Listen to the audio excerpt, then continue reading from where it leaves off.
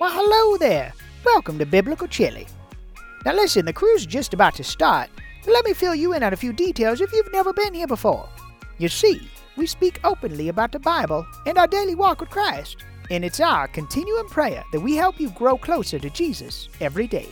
Now, you might be wondering why it's called Biblical Chili. You see, around this table we have people from all walks of life, different histories, backgrounds, different futures, even different religious views. But even with all these differences, that shouldn't hinder us from carrying on a conversation. And you stepped in at a good time too, because the Chili Crew is walking through the Bible from cover to cover. And right now, they're in the book of Exodus. Moses talking to a burning bush, plagues, Exodus out of slavery, and the Ten Commandments. Woo! This gives me the collywobbles just thinking about it.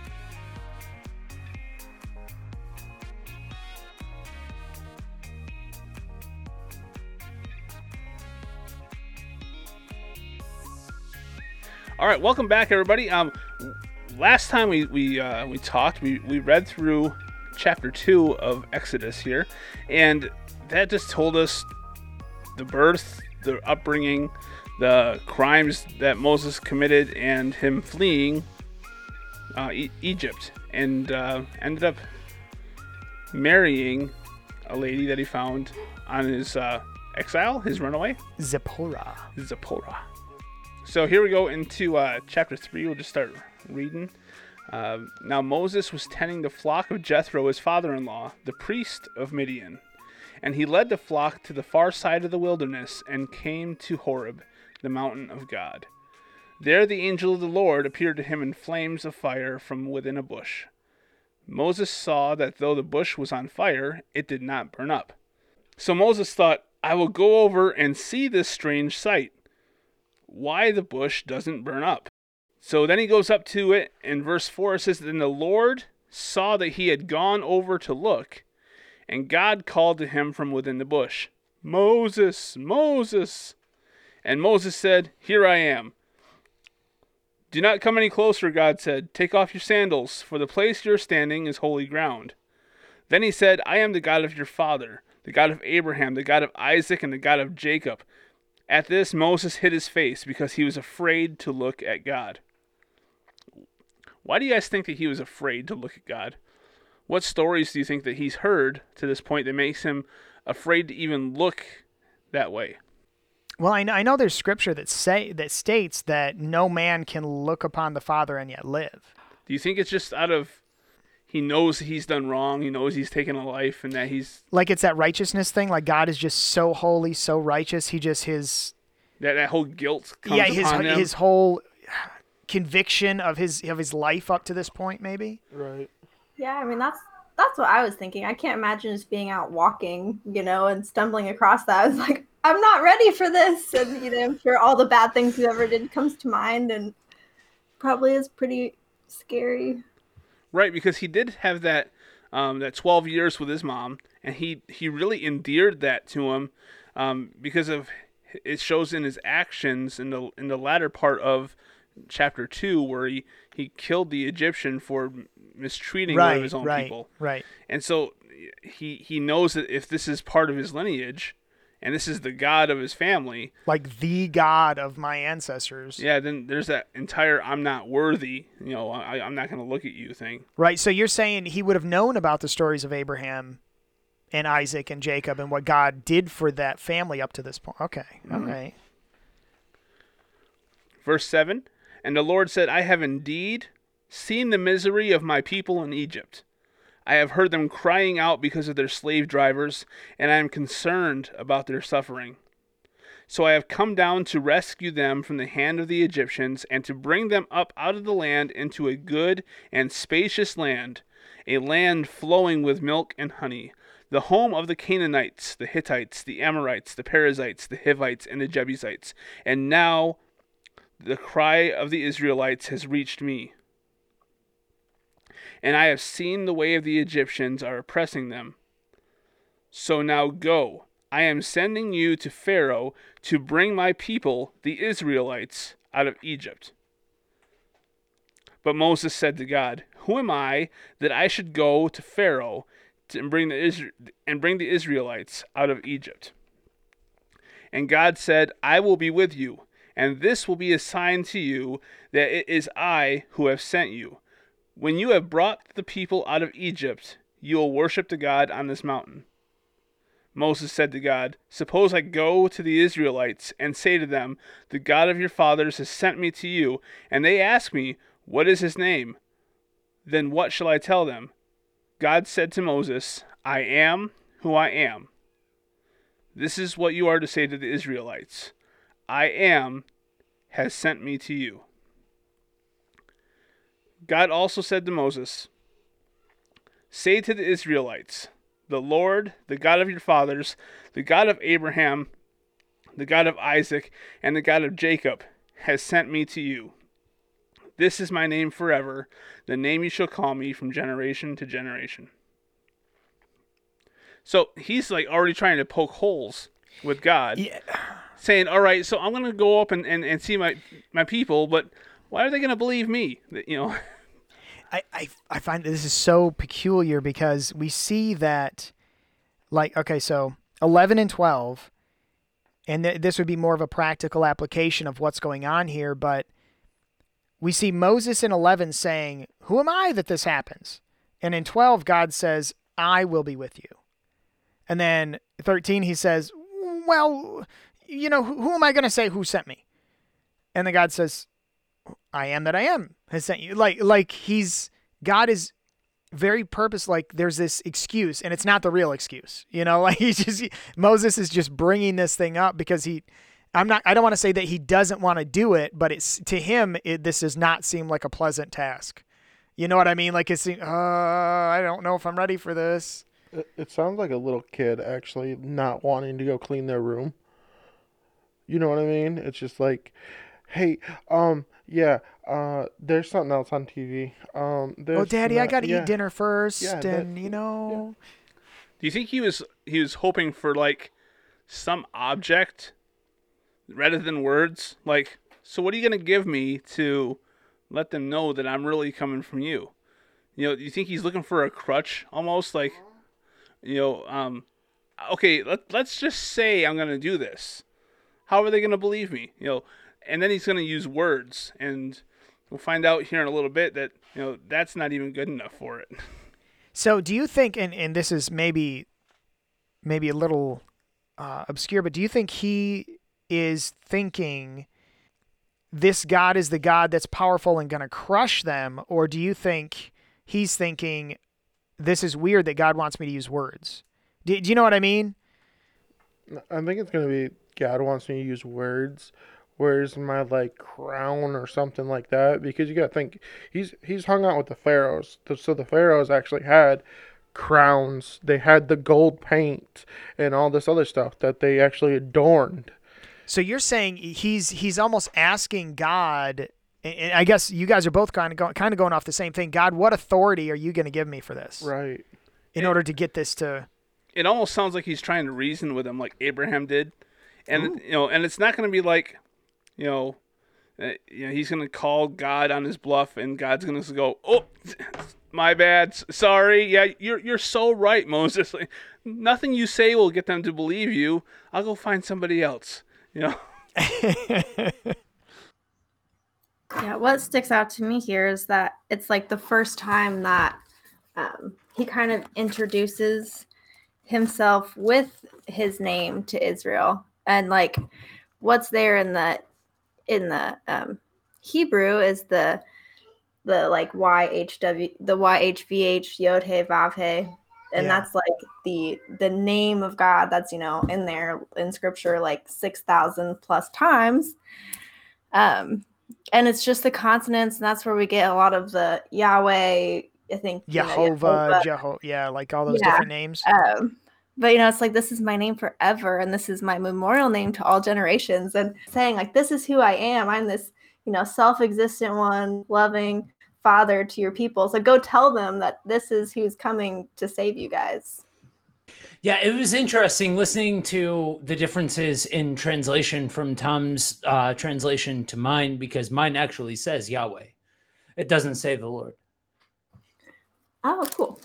What translation do you have? Yeah, I was just gonna say what version do you? I'm using the NLT, the New Living Translation. Right. Oh, okay. Yeah, that one's more concept for concept versus word for word. Gotcha. I do like the ones that try to put his name in there. I feel like it's really a shame how most of our versions just say the Lord or say God, because they're just very generic. When he says, to come in my name and use my name, and my name will be a memorial to you, on you guys, and you take my name, and I always have to remind myself, I need to use his name, his real name.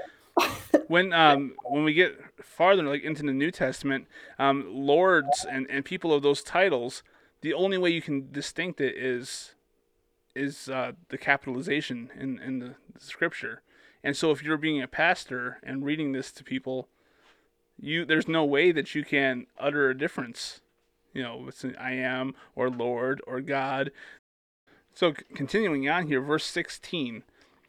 Go and assemble the elders of Israel and say to them, the Lord, the God of your fathers, the God of Abraham, Isaac, and Jacob, appeared to me and said, I have watched over you and have seen what has been done to you in Egypt.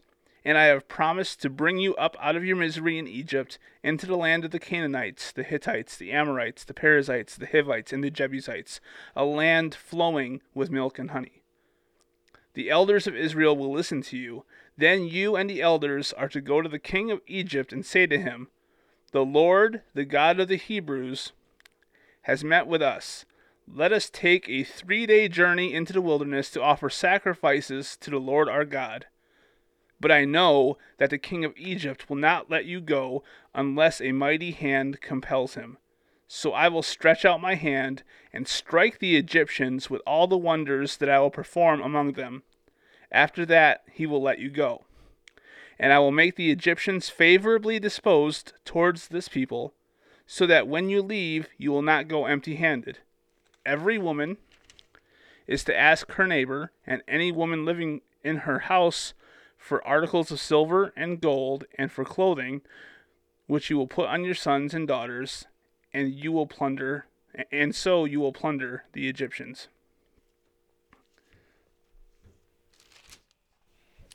Okay, so go ahead. Sorry. Did that really just say the fact that they're gonna plunder the Egyptians? So Oh, yeah. they're gonna actually hey, knock knock, gold and silver, please.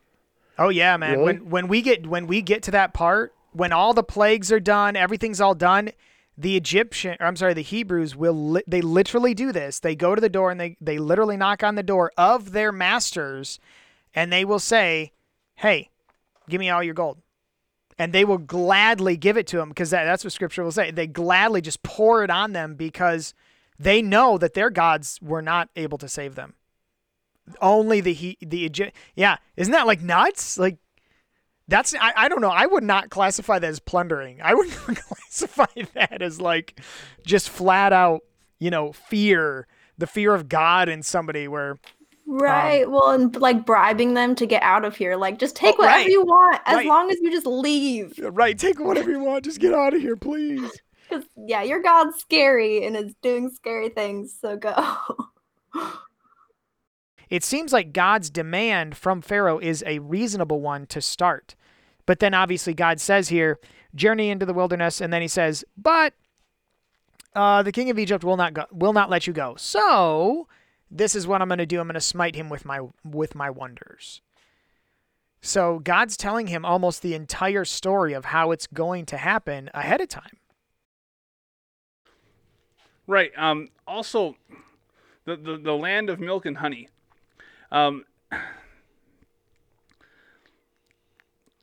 They just are going through. They just had the famine go through, right?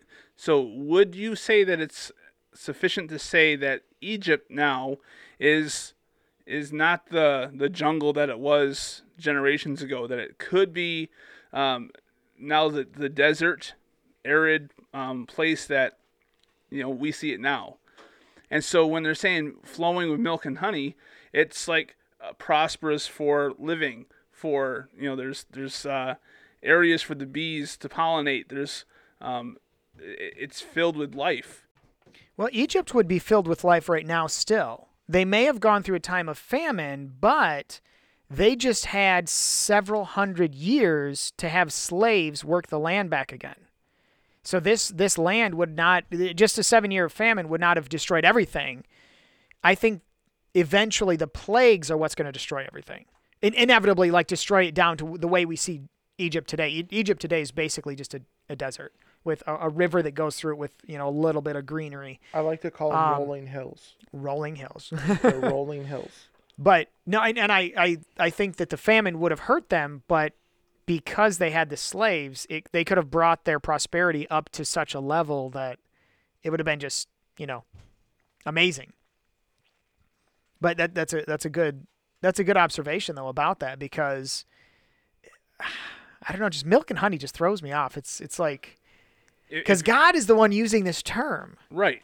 And so whenever God says anything, I don't like to just take it as face value. It feels like there's a duality in the purpose of the words, and I think this would be a really good side study, because whenever you think of the land of Canaan, it's always milk and honey.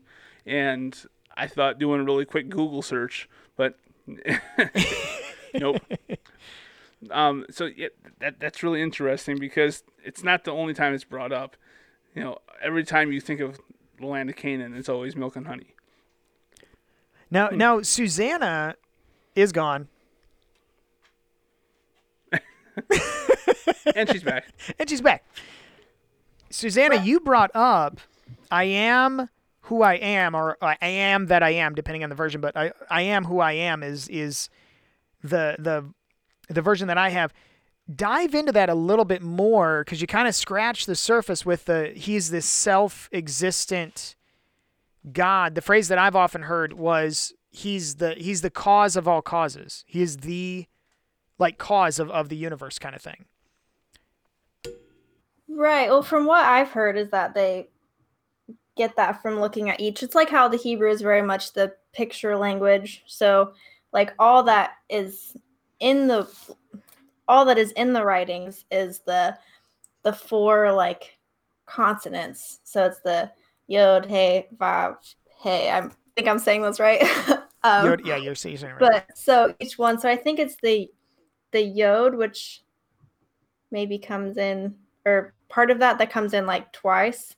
That's the one that in the picture, its own story is that it's the self-existent one. And then just each letter kind of explains something else. So it's one of those things where different teachers kind of say it a little differently. Everyone is just kind of trying to guess at exactly what it means. But I think the common consensus is overall, the whole thing strung together is self-existent, loving Father. So do you think, and this is kind of for everybody, do you think that God made his, and I'll put in quotations, his name this way, that there's so much room for, I don't want to say room for interpretation, but this room for just better understanding or bigger understanding than the way that we understand names? Do you think he did that because he wouldn't want us to worship the name, like the letters in the name? Do you know what I mean? God wouldn't want, if I were God, I wouldn't want people to worship the letters in this combination, Justin. I would want them to worship me as a being, as my character, not just the name. Do you know what I mean? Right. Well, and I know then, your name was kind of your character. Right. That's how we saw with Israel, and Jacob, or how it was always kind of changing, and Abraham, as being even Abram, Adam being changed to Abram. Yeah. So they and I've actually heard that so it's the Yod Hey part. So that's the breath of God kind of. So of most names that have Abram was just Abram, but then it got added to Abraham. So it's that same letter, as if part of God's name got put into Abraham's name. And then, so you have all of these names you see throughout scripture, and you can tell, the ones that Joshua is Yahushua. So it's the who part, is the God. So it's the God's salvation, or they all mean, but it's like when they have that part of that name, it's like God is in the name, and usually God's working through that person, which is cool. But Jesus talks about I am. All right, John 8, starting off in verse 48, he's being interviewed by the... Is it Pontius Pilate or is it the high priest? I believe it was... No, it's the high priest. Yes. It's the high priest, yeah. Yeah. In verse 54, Jesus replied, "If I glorify myself, my glory means nothing. My Father, whom you claim as your God, is the one who glorifies me. Though you do not know him, I know him. If I said I did not, I would be a liar like you, but I do know him and obey his word. Your father Abraham rejoiced at the thought of seeing my day. He saw it and was glad." And they said, "You're not yet 50 years old." They said to him, "And you say you've seen Abraham." "Verily I tell you," Jesus answered, "before Abraham was born, I am." At this, they picked up stones to stone him. Oh, yeah, they flipped. They flipped their lids on that one because they knew what he was saying. That was on no uncertain terms in their mind. He was claiming to be God, right? And I find it funny because we talked about this many times before about the Christophanies. So, like in this instance, would this not be a Christophany? Where is this not Christ talking to him through the bush? Am I correct? I know Joe speak about that. Joe, can you talk about that for a little bit, about the angel of the Lord, the phrase angel of the Lord? Yeah, that when you look at the instances in which you see the specific phrase, the angel of the Lord, you see a heightened sense of authority behind the words that this figure is using, and that when you look at each one of these, I believe it's in Genesis 16 was the one that I had saw that was especially interesting to me, that you see this representation where you're going a step beyond the kind of authority or stance or positioning that you would see otherwise angels depicted in. Okay, so I have 16 verse 9, is that correct? It says the angel of the Lord said to her. Is that right? Yeah, the story of Hagar. Yes. Okay, so the angel of the Lord said to her, "Return to your mistress and submit yourself under her hand." And this is a whole story. You guys can go back to our previous episodes in season 2 and see this all the way back to chapter 16 in Genesis and see a lot of the details. But so what are you saying, that it seems as though that quote unquote angel of the Lord could be a Christophany? Yes. Okay. So, and that's where I'm kind of going with that, with the angel, because here it says the angel of the Lord appeared to him in a flame of fire from the midst of the burning bush. So what I find interesting is that if this is a Christophany, in fact, what Christ showing himself before he's Jesus Christ, and he is saying, "I am who I am." In other words, he's saying, "I am the self-existent one. I am the cause of all causes." And now fast forward all the way forward to when Jesus was on trial, and he once again is the same one who is saying, "I am." And Jesus here shows the importance, because right here, God saying to Moses, "I am who I am." Jesus says why this now holds merit, because before there was Abraham, I am. And so for them that are growing up knowing the stories of the God of Abraham, that I am would resonate with them, because before Abraham was I am. So that makes sense now that those two words would cause such a movement from the leaders of the Israelites. Oh, this resonates home with me, because how many times do we feel called to do something, but we can come up with every excuse in the world of why not to do it. And here, what we find here, though, is before God even gave Moses the specifics of the plan in front of him, right? Moses answered the call and went up and climbed up the mountain, took those steps, went to that burning bush and talked to it, right? He already answered the call, but now he's on the phone with God, basically, and having the conversation, and now God's bringing him the details. And this is like what you're saying. Oh, you want me to do that? Oh, okay.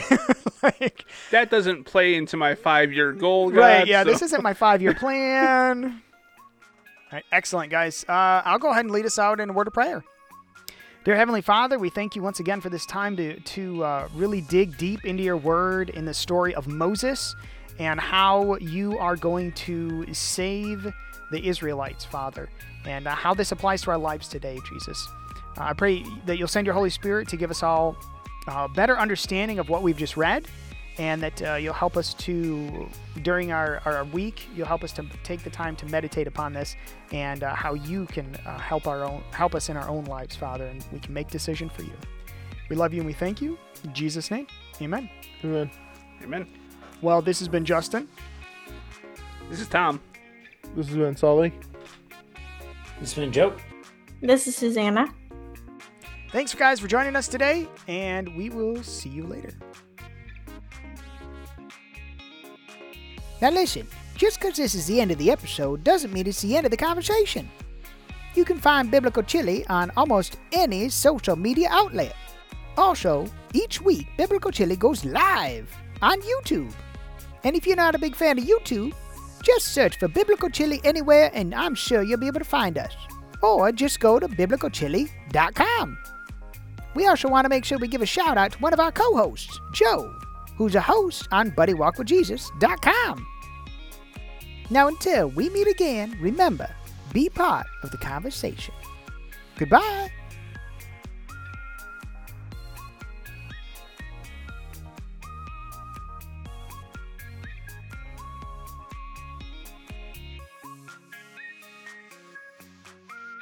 Do you think they're still listening? I doubt it. There can't be that many people that listened all the way to the end of the track. Most of them probably skip it. But in case you did, congratulations. You're one of the few. We love you.